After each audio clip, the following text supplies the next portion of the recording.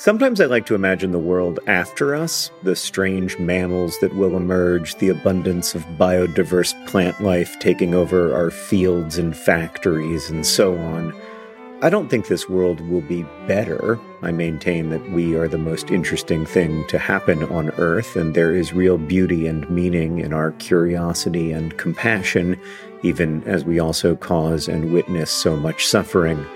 But at any rate, there will be a world after us, after each of us. And that's why there's life insurance. It exists to provide a financial safety net to those who love and count on you. Policy Genius's technology makes it easy to compare life insurance quotes from America's top insurers in just a few clicks to find your lowest price. With Policy Genius, you can find life insurance policies that start at just $292 per year for $1 million of coverage.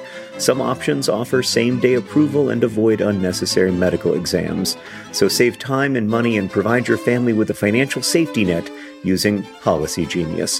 Head to policygenius.com or click the link in the description to get your free life insurance quotes and see how much you could save. That's policygenius.com.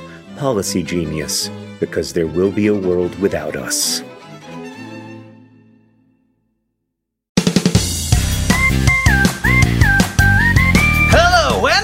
Welcome to Dear Hank and John. Or as I prefer to think of it, Dear John and Hank. It's a special edition. It is. We're in the same room together. We are in the same place at the same time.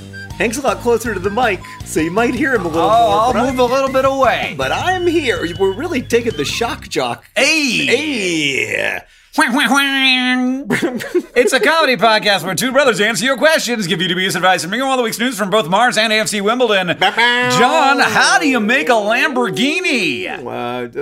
How do you make a Lamborghini? Well, you just gotta get a Sheepborghini and a Ramborghini to fall in love. I want you to tell the jokes that way every time. It's so good. It's a reminder of how, like, the reason the shock jock thing works is that it works. Because if you go soft on a joke like that, it's not funny. But if you go full Henny Youngman badump bump, we go super hard. It gets funny. We are so excited to answer your questions today, but mostly we're just excited to be together. It's true. It's a huge relief. I never thought that I would miss my brother. That's the end of the sentence. But it turns out I do. I don't think we've gone that long without seeing each other ever. I don't think we have ever. I mean, for me, the first 3 years, what I call the golden age. All right. But I don't think you've ever gone that long without seeing me. So what was it like? Right. Well, we'll see if we can stretch it out more next time. Hank, of course, refers to the last 15 months as the golden age. Oh Lord! Yeah. So it's been a period of time. Yes. If only it had only lasted a year, then we could call it the year. But it was more than a year, and so it's become very confusing. Yeah, and also it's not over. Maybe it's not over, and that I think is the reason why we can't call it the year. I think whenever it ends, we should call it the year, however long it is. Yeah. Even if it's 2 years, we should count it as one. I write in the Anthropocene Reviewed book about my longtime fascination with this conspiracy theory that I fell in love with when I was a teenager called the Phantom Time Hypothesis. It's a nice conspiracy theory because unlike all the other ones, it isn't very harmful. It's just dumb. Yeah. But the idea is that there's 300 years missing from the calendar and that these 300 years were invented by the Catholic Church. Now, this conspiracy theory, like a lot of conspiracy theories, heavily relies upon looking at the world from one particular spot. In this case, Europe. Yeah. But like ultimately, can't we kind of decide that year didn't happen? Can't we just like have it be a wash? I think that we can still have it be 2 years on the calendar and 1 year in our memory. Yeah. And that's what I would propose. I mean, I am not great at the moment. Yeah, well, I feel like looking back at myself over the last year, I didn't handle it as well as I thought I had.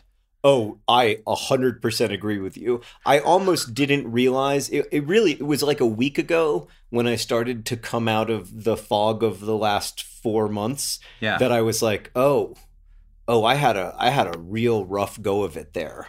But that's often the case, though. Like you kind of have to shut down, or you kind of have to go into the whatever place you have to go in to get through something. Mm-hmm. And for those of you who don't know, in addition to having a book coming out, which was a stressful work experience, we had some big stressful personal experiences. One of our kids had COVID, and it was just really scary and not a good period. But we are.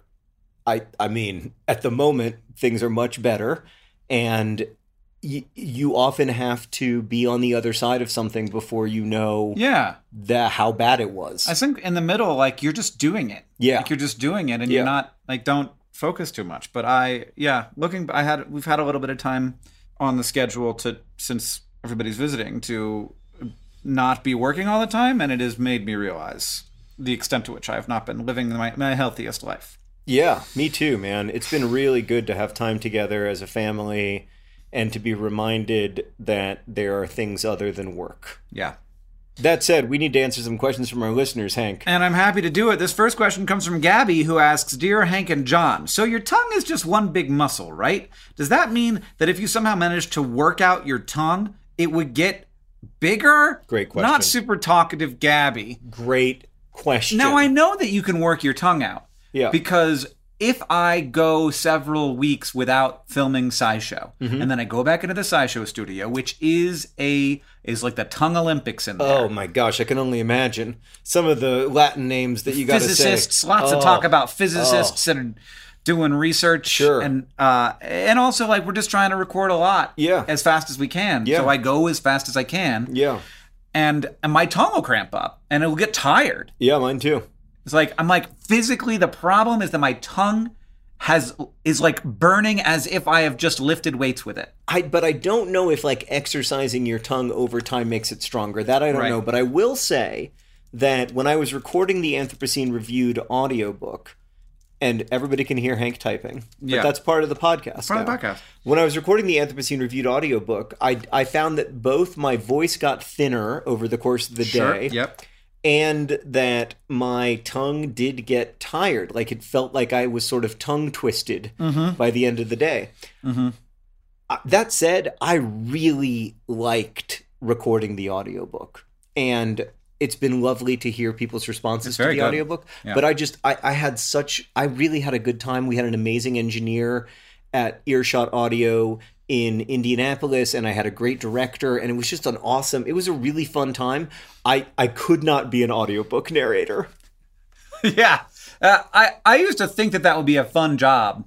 Yeah, I'm sure it would be a fun job in places, but it would be a really hard job. You've got to be a good actor. Oh, yeah. And it's an acting job. Yeah, the only reason I can do it is because I was, acting out my own essays. Yeah. There are times listening to my own audiobooks where I'm that is not what I meant. Yes, me too. But very few of them. And also the overall performance is vastly better than anything I could do. Not something that I recorded a little bit of mine, and I was oh, I don't like this, and I don't feel like I'm particularly good at it. Yes. Which is always it's one thing if you don't like a kind of work, and it's another thing if you're not good at a kind of work. But when those two things come together, you should find a different sort of work. Yeah. One thing I did want to say though, the Looking for Alaska audiobook was recorded by, do you know who? I do. The new one? Yeah. Yeah. Will Wheaton. By Will Wheaton. And it's so good. Yeah, that's a lot of what he's doing these days. Both with Will Wheaton and with Kate Rudd, who did The Fault in Our Stars and Turtles All the Way Down, I just feel like I had amazing audiobook experiences. All the other audiobooks are good too, but those two are just special. So I've done a little bit of research. The tongue is not one muscle. It's a bunch. It's 8 muscles that work together. 4 of them control shape, while 4 control the position of the tongue. Okay. Wow, that's wild. That is wild. And also you can exercise the tongue, and they do it in speech therapy and in swallowing disorders. And of course you don't use weights, but you do various regimens. Does it make the tongue change shape? This person did not say. Okay. But you can work out your tongue. You can work out your tongue. Great. Next question. Science! All right, Hank, this next question comes from Jordan, who writes, Dear John and Hank, why are dogs' legs instead of arms? What makes their arms legs? Love, Jordan. Jordan, your question is incorrect. Yeah. Because their legs are legs. Well, that's what he asked. He says dogs are why are dogs legs? What makes their arms legs? And that's an incorrect question because their arms are not arms, they're legs. Well, what makes their front legs legs is the correct question. Jordan is trying to turn front-legged dogs into arms. Look, and I'm not going to argue with you that the front legs of dogs are legs. The reason that they're thank you. That's a huge relief. I'm glad we're going to be on the same page on this one. Thank God. I was really worried. Because butt is legs. Yes. But also legs are legs. Right. That's what I was going to say. Like, I don't know with you. I never know with you if you're going to come up with some obscure argument. What you have to understand is for why your lower back. In terms of comparative anatomy, John. Yes, right. Yeah, my shoulder blades are actually part of the backs of my knees. But I'm pretty sure that the front legs are legs because they're the exact same as the back legs. Well, they're not. Oh, come on. Well, they're not the same as the leg. No, they're very different. Very physiologically different. Very different. But they are functionally identical. Yes, they do the same job. Yes. Legs are for walking. Arms are for arm stuff. And like kangaroos have arms. Do arm stuff. Yes. With their arms. They punch. Mm-hmm. They eat. Yeah. They pick things up. Which is pretty much all we do. Punch, eat, picks things up. We still think that we're fancy. You know, the only difference between us and kangaroos really is that we fancy ourselves, important. Right. I don't think... Maybe they do. I don't know. Maybe I've never they asked. do. That's true. Have you ever seen their eyes? They do kind of look a little self-important. I have never looked into the eyes of a kangaroo. No, I have.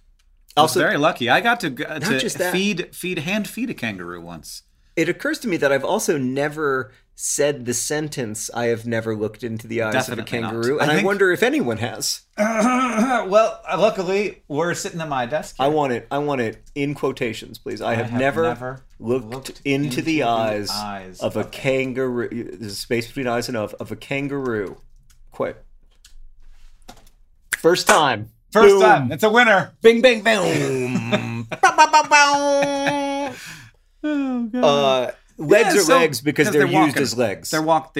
Yes. What is another animal that's not a human that has arms? I think chimpanzees have arms. Absolutely. I would argue that whales also have arms.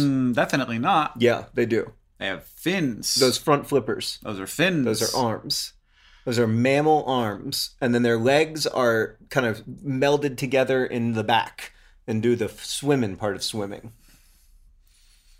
That's a fact.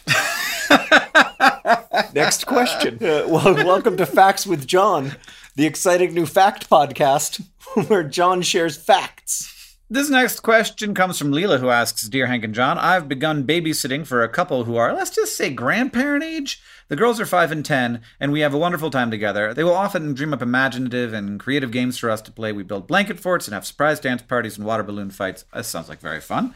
The problem is, with all this fun, it gets hard for their caretakers to keep up. Should I try to tone down the energy, or is there something else you'd recommend? Dubious advice, greatly appreciated, Leela. I am not grandparent age. I guess I technically am. Sure, yeah. But I do sometimes struggle to keep up with my kids. They have more energy than I have. Like Definitely. Just today, our kids spent like hours and hours and hours engaging in what I would consider to be anaerobic exercise, lifting and twisting and stretching and hitting and turning in circles. Yeah. And I mean, just endless. It's incredible the amount of energy that they have. And from my perspective, I am very grateful to anyone who will engage with my kids in that way because I get tired fast. Mm-hmm. So I would try to find ways to include them, but to allow them to stay seated if they so choose. Sure, yeah. Right? Absolutely. And I think that the needs of the kids, that's part of the dynamic you get to bring. That's part of why you hire a babysitter, because they can do things that you can't do. Yeah. They bring something to the table that you don't have. Yeah, and unless you're being instructed to change that behavior, absolutely don't. Yeah, I think it's great. I have been astonished by the amount of energy that our 3 children have when they are together. I mean, Oren woke up this morning, and the first words out of his mouth, I walked into his room, he's sitting on the toilet, and he says, Are Henry and Alice over? And I was like, not yet. And he's like, when? And I was like, let's take care of the poopy butt first. They're so sweet together. And Henry and Alice are so sweet to Oren, and he's so sweet to them. It's like, it's a huge encouragement. Yeah. There is cause for hope in this world. Hank, I don't think I told you this, but Alice told an incredible Hank joke. Oh, yeah? Incredible. So we were, just in California before we came here, and Alice said, do you know why they call it the Pacific Ocean? It's because it's a very particular ocean. And then she paused and said, it's the specific ocean. And I was like, wow. Wow, okay. Wow. I mean, there's something genetic that got passed down. Yeah, that's good. Through the grandparents, because I don't have it. I don't have that. This next question comes from Maria, who writes, Dear John and Hank, my boyfriend was talking about how he accidentally called a convenience store an inconvenience store, which makes me wonder, what would an inconvenience store sell? Pumpkins and penguins, Maria. For me, it would sell clothing, but it would sell clothing that just isn't quite It's not right. quite there. The fit, just a little off. Well, and this comes from personal experience because this has occurred. Oh, yeah. I've been to stores many times. Why have I tried 25 pairs of jeans on and none of them fit as well as any pair of jeans that I have in my home right now? I find that very frustrating. I think you and I have weird shaped bodies because I find shopping for pants to be intensely frustrating. So bad. I've started to mend my old jeans because I don't want to do it. Yeah, well, and I think that's fine. Maybe that's the way forward. And I know, we'll probably have a clothing company sponsor on this episode of the podcast, so we should say that, whatever clothing company is sponsoring us, we love. But all the other clothing companies, I find that their jeans just don't quite fit. You want a great fit? The best fit I found is whoever's sponsoring this episode of Dear Hank and John. Not really. Not really. Oh gosh, no. That's why we have separate music during the ads, so that you know what's up. We're I've been having an experience recently because my body has changed shape a little bit over the course of the last year and a half, where my pants don't fit, but in weird places, like in my calves. Oh. Often it's at the waist, of course. But sometimes I'll put on a pair of pants that I haven't worn in a while. Because the other thing is that I didn't wear jeans for most of the last 15 months. I wore a lot of sweatpants. I got really into athleisure. Wow. No, I had jeans every day. No, not for me during the pandemic. It was very athleisure-y. Man. I even wore that sweatsuit, that ugly sweatsuit that YouTube got us as I was wearing those pants this morning. No, not the one. really ugly one. The really ugly one. Oh, okay. The one that they got us in 2016 that's like a red tracksuit from Adidas. No, that one. I like that one. I wear that one. No, I love that one. Oh, okay. I'm talking about the one they got us this year that's based on David's fashion from Schitt's Creek. Yeah, it does feel that way. But it's like they worked with specific artists. Yeah. Who did lovely art. I don't know that it belongs. It's not that the art is bad. Yeah, and in fact, I've seen young hip people wearing. Right. Yeah. The thing that YouTube, and we are very grateful to YouTube for giving us free swag. Thank you for the sweatpants, but they mostly make things for young hip people because that's who's big on YouTube. Yeah, most of the YouTube phenomena, and then it arrives at our houses, and we're like, "Wow, I got to put this on and take a picture for Instagram so everybody can laugh at me." Catherine looks great in that sweatshirt. I bet. For me, I didn't take a picture of myself for Instagram. There's no way that I'm sharing that publicly, but I did put it on so that Sarah could have a good laugh.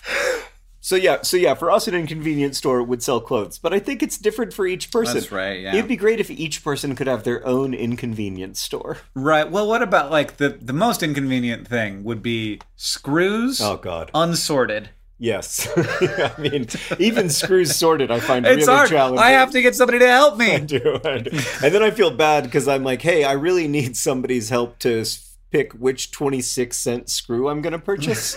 This next question comes from Sally, who asks, Dear Hank and John, I graduated from college and was sent 2 official diplomas by accident. I'm going to frame one, but what should I do with the second diploma? They are identical, they're on very heavy paper, and very official looking. Me fourth, Sally. That's good. Sally's fourth. Good. Yeah. Have I told you before what Sarah did with her graduate school diploma? It's one of my favorite things. What? She received it in the mail, okay? Yes. And she has framed the... What are you doing? I'm looking to see if I have my diploma. Okay. She has framed the I can't. Until you can talk to me, I can't talk to you. She's framed the what, John? You're not listening. I am. I can tell you're not listening. It's not there. So she received the diploma inside an envelope, and but she's never opened the envelope. She framed the envelope that we believe contains the diploma, but it's a little bit of a Schrodinger's cat thing. Yeah. Because for all we know, if you open it up, there's not a diploma in there. Maybe Sally got it. I was gonna say maybe Sally has Sarah's graduate school diploma. I think that this one you definitely vandalize, right? Like if you're lucky to get a second diploma, you should vandalize it. Well, or artify it some way. Yeah, but I think it'd be great if you just like crossed out the bachelor's degree and gave yourself a PhD. Or or like a get a bachelor's of arts or whatever, and you can have a bachelor of farts. Exactly.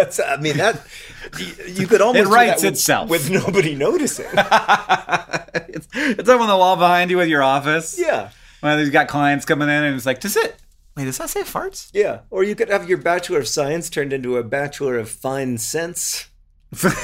Yeah. Which is really what you're developing at school.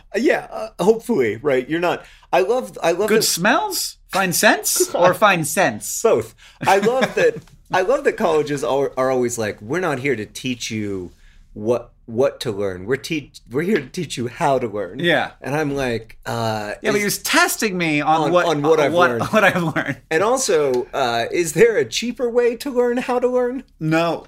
Definitely, they're definitely not. This is the only way. We're stuck with this system and can never avoid or move beyond it. Maybe, Sally, they sent you 2 diplomas because they feel a little bit guilty about how much it costs.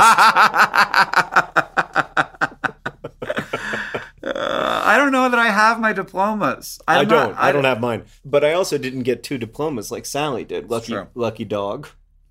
This question's about a dog. It's from Corrine, who asks, Dear Hank and John, I adopted my dog last year, and he's 16. And I always say, you're an old man. Yeah. Do you know that, Mr. Chubb? His name is Chubb.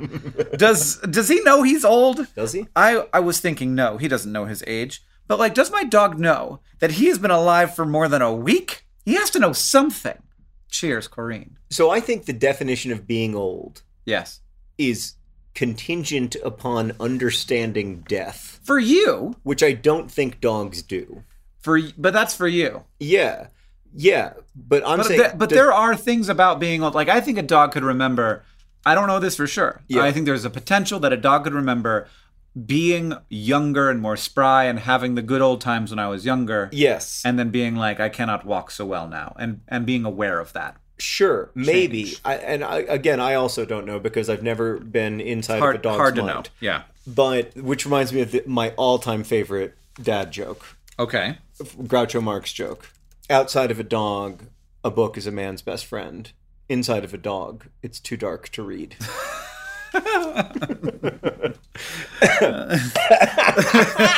Sorry, I was gonna keep talking, but I like that joke too much. I can see that, but I think the question is, does Mr. Chubb think to himself, I have more memories than I used to have because more time has passed. Yeah. I am further along than I used to be in the life works. Yeah. I don't know. Yeah. It's a good question. There's only one way to find out. And that's to ask Mr. Chubb. And we can't do that. Yet. But it will be the first thing we ask when we can have dogs speak. The very first thing. Is that the first thing? Yeah. Do you know how old you are? Ha! No, I think the first thing will be like, so what do you think of us? Because we're a very self-involved species. And we just want to know. Because I feel like we've been treating you okay. We think we've been doing great. What's your position? And their position will be like, I feel like not enough walks, not enough food. Which reminds me that today's podcast is brought to you by Mr. Chubb. Mr. Chubb, he may not know that he's old. This podcast is also brought to you by the Pacific Ocean. The Pacific Ocean. It's a very particular ocean. And, of course, today's podcast is brought to you by Whale Arms. Whale Arms. Hank calls them flippers, but they are, in fact, arms. And also, we're really delighted to have a sponsor this week from All 8 Tongue Muscles. Thank you so much. All 8 Tongue Muscles. Yes. They are working together to help make the noises that you're hearing right now, which is kind of gross now that I've said it. Yeah. Oh, gosh. Oh, no. Now I'm conscious of the fact that I'm making these noises with my tongue muscles. Yeah. This episode of Dear Hank John is brought to you by Thrive Market. Thrive Market is there to help you maintain the kinds of habits that you want to have. For me, I need to have the right kind of food in the house or I will eat whatever.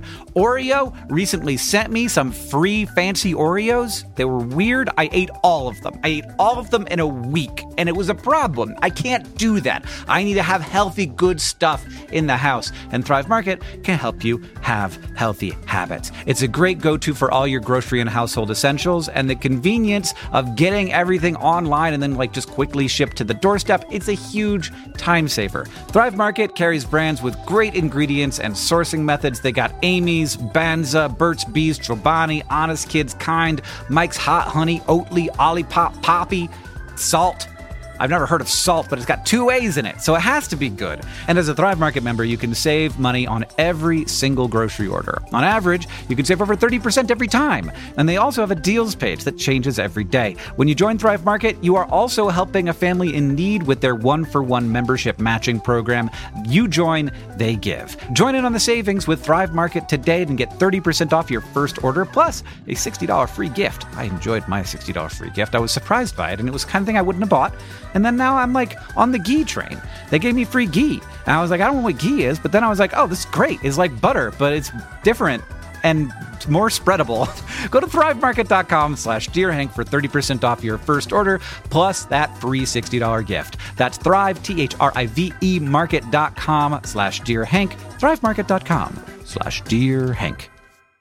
So listen, your toilet is massively gross, it's grosser than you think. In fact, bacteria and viruses can hang around in the toilet bowl even after multiple flushes. And I recently found the easiest way to clean my toilet: Blue Land's sustainable toilet cleaner tablets. Just drop, watch it fizz, brush, and flush. It is truly that simple. No more scrubbing for hours. Plus, the tablets are plastic-free. Blue Land is on a mission to eliminate single-use plastic by reinventing cleaning essentials to be better for you and for the planet with the same powerful clean that you're used to. Blue Land products are effective and affordable, and their toilet tablets are proven to work on a wide range of toilet stains, including rust, mineral deposits, limescale, and hard water. And you can even get more savings by buying refills in bulk or setting up a subscription. Blue Land has a special offer for our listeners. Right now, you can get 15% off your first order by going to blueland.com/DearHank. You won't want to miss this. blueland.com/DearHank for 15% off. That's blueland.com/DearHank to get 15% off. All right, Hank, we have another question. This one's from Paige, who writes, Dear John and Hank, did you ever have the Sunday scaries? And if so, how did you deal with them? Hopefully after you respond, we'll all be on the same page. The Sunday scaries. I referred to this when I was a kid as the night feeling, which was this feeling that would come over me at night, especially on Sundays, but also on many other weekdays, where I would feel a kind of dread, a deep dread. Oh, yeah. Not like I'm worried that something bad's going to happen at school tomorrow, but like a profound dread. It wasn't really, so I had that, and it was not like I'm worried that a particular thing is going to happen. Mm-hmm. It's I have to go to that place where bad things happen. Yes, that is exactly right. And I'm going to be there all day. Yeah. And then I'm going to be there all day on Tuesday. Yeah. I definitely still get that feeling. I don't like that you situated the question in the past tense page. I don't get it as much. Yeah. But I still get it. I still get it. Like over the last few months when I've been so overwhelmed and so freaked out, I have gotten it a lot of times, actually. But now I'm able to contextualize it a little bit better, I think. Yeah, and I feel grateful and privileged to be able to, like, if I'm starting to have that feeling, to be able to re-examine some things in my life and figure out how to not have it, because it is one of my least favorite feelings. Oh, yeah. And just the feeling of not being able to go to bed because you're worried is...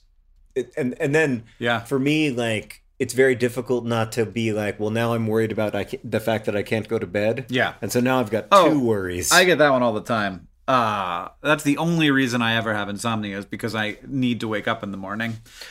And I haven't really had like severe Sunday scaries since VidCon sold.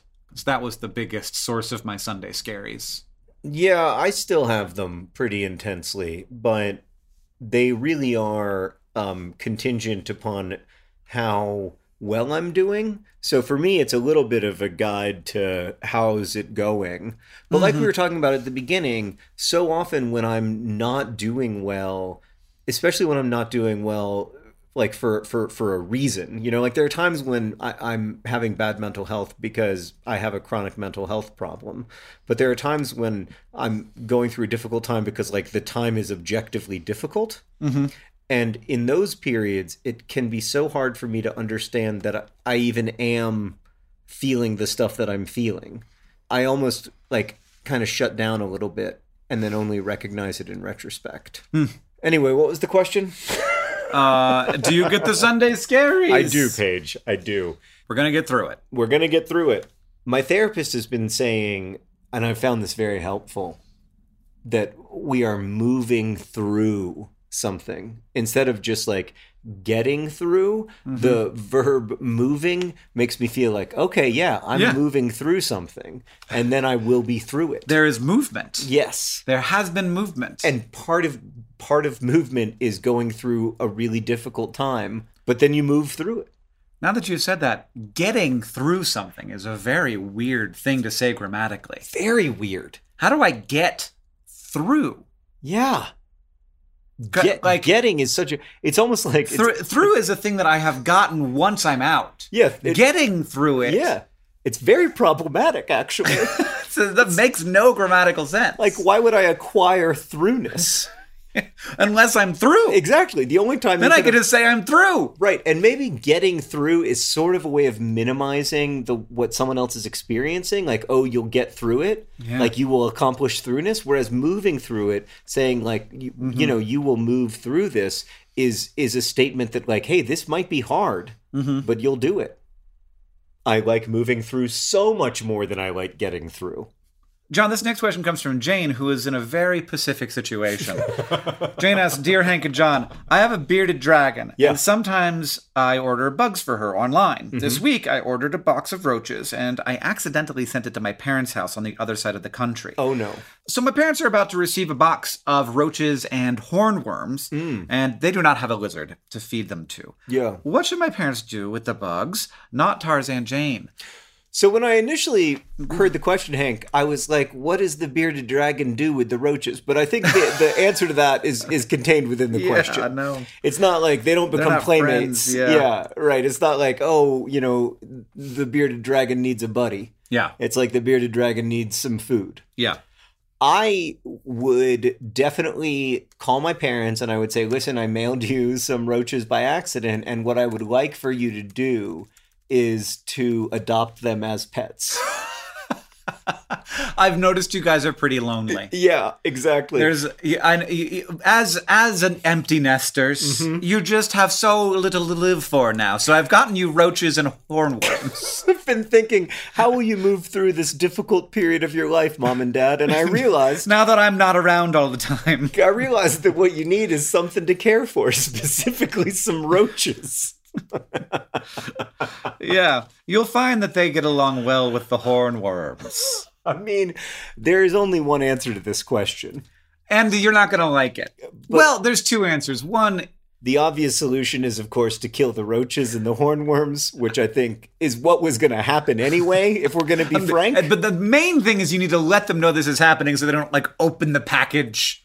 Yeah. I'd be like, does our child hate us? Yeah. Is this some kind of... Or who hates us? Right. Is this some kind of, like, message from a mobster or something? Yeah. No, but the other thing you can do, and I would argue the better thing you could do, is you call your parents and you say, Mom, Dad, I'm going to need you to put in a Craigslist ad.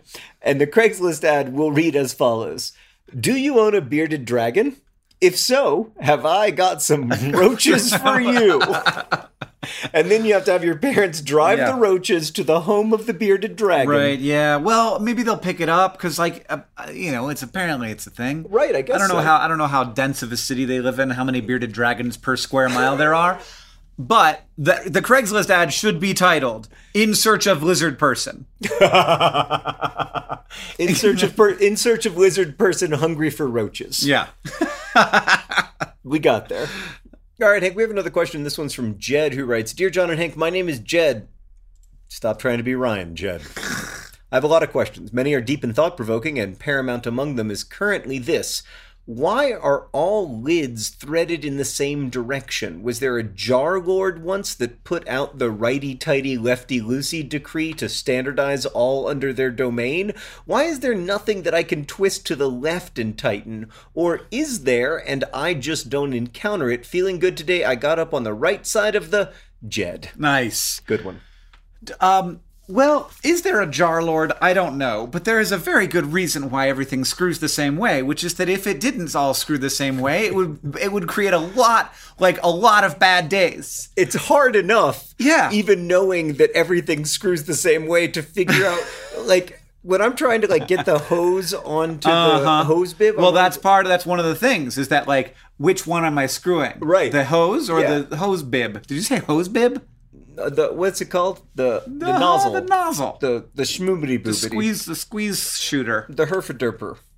No, I meant like into the water source. What do you call that thing? The spout. The spigot. The spout. Don't. Hey. No bragging by saying the word and then a synonym. That's bragging. Okay. You just tell me the word. I don't need to hear. I don't need to hear your bragging. Do you think the word spigot and the word spit have a relationship? Probably not.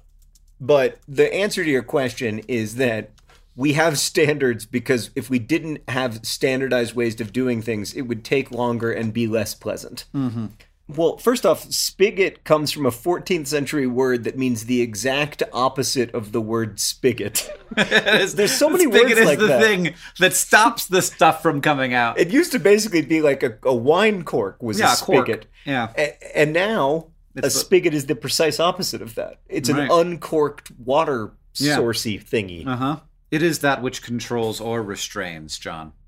No, it's not that which controls water flow. Like, if you think about... I guess that's true. It can. Yes, okay. It does all both. right. It does both.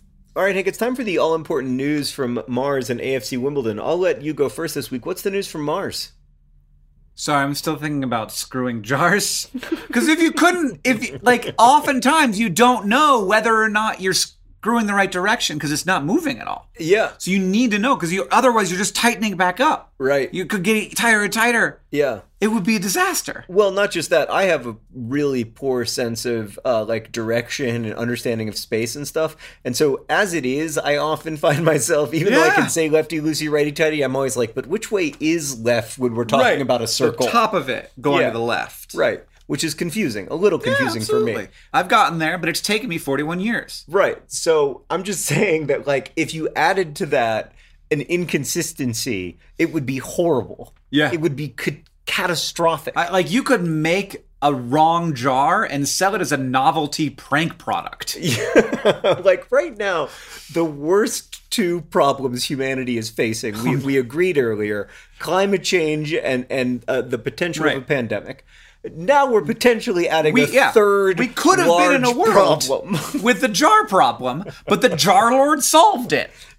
All hail the Jar Lord. All hail the Jar Lord. And now, can we please have the Jar Lord address the other two major issues in the room?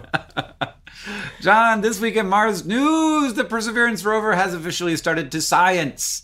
So it's just making sure that everything works for a long time. Right. So it's been going through system tests. It's been taking pictures to send to us, audio recordings. I think that it's safe to say that the work is important of a rover going on a little bit of a victory tour. Absolutely. You poop out a helicopter, it flies around, you take pictures of it and send it back for the rest of the world to be like, holy crap, we did that. And that's really important work. But the science is the most important work. The rover has now left the Octavia E. Butler landing site and is driving off into a low-lying scenic overlook from which it will be able to observe the oldest geologic features that we found in Jezero Crater. The team behind the rover will also be taking on the final steps in bringing the various auto-navigation and sampling systems on board. And then over the next few months, the rover will be studying a 1.5 square mile patch of crater floor where it will be collecting samples for future missions to return. Well, that is really exciting. Doing science. We're finally sciencing on Mars. I mean, we've been sciencing on Mars, but we're sciencing on Mars with this new thing. Yeah. Percy is finally sciencing on Mars. The news from AFC Wimbledon is not as encouraging. Oh, no. the news from AFC Wimbledon is that Rudy Rodoni, Jack Rudoni, who's been with AFC Wimbledon since he was 9 or 10 years old and is emerging as one of our best players, is reportedly being linked with a team in the second tier of English football. This would be a big loss for Wimbledon. He's only 20. He played almost every game last season, and he got better and better as the season went on. You obviously can't deny a young player the chance to play in a higher league. That's part of Wimbledon want to prove with our academy that we can produce those kinds of players who can go on to play in the Premier League, like a few of our former players have. But yeah, it's worrisome because it gets hard. It gets hard. Yeah. I mean, it's just hard to keep a team together. And that's why it's so shuffly down there at the bottom, because... Yeah, it's a lot less shuffly than it was when we were in the ninth tier of English football, but it's still a little shuffly. Yeah. But I haven't heard that person's name that often, Jack Rudoni. Yeah, but that's because there are a lot of players who are really important who don't score a lot of goals. And he's one of them. So... Are you sure you can't just put Joe Pigott out there and... Joe Spigot out there, and is that what they call him? Hank, Joe Pigott left. Oh, no. That was the news from AFC Wimbledon a couple weeks ago. But thanks for reminding me that we lost the majority of our goals. I do remember that. Oh, also, AFC Wimbledon, there's going to be a pub at Plough Lane. It's really cool, actually. So, like, when you are... at the pub, you can see the field with their big glass windows. But then during the game, the glass windows turn to frosted.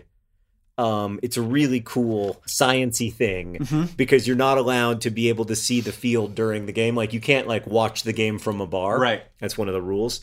And so it's a beautiful facility and a great solution to this problem. And they don't know what they're going to call it. So they are asking, in typical AFC Wimbledon fashion, the fans to decide the name of the pub. I think it should be called the John Green Pub. I haven't been offered an opportunity to sponsor it yet.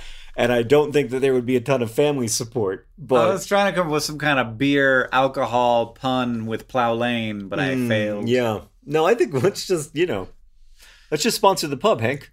I just need you. It's very. Ooh. What about the Hank Green Pub? What about we get some Hank Green capital? I'm not sure how that works. Wimbledon. No, I'm fine. What about if we? What? I'll work on some ideas with puns. Well, Hank, thank you for potting with me and for hanging out with me.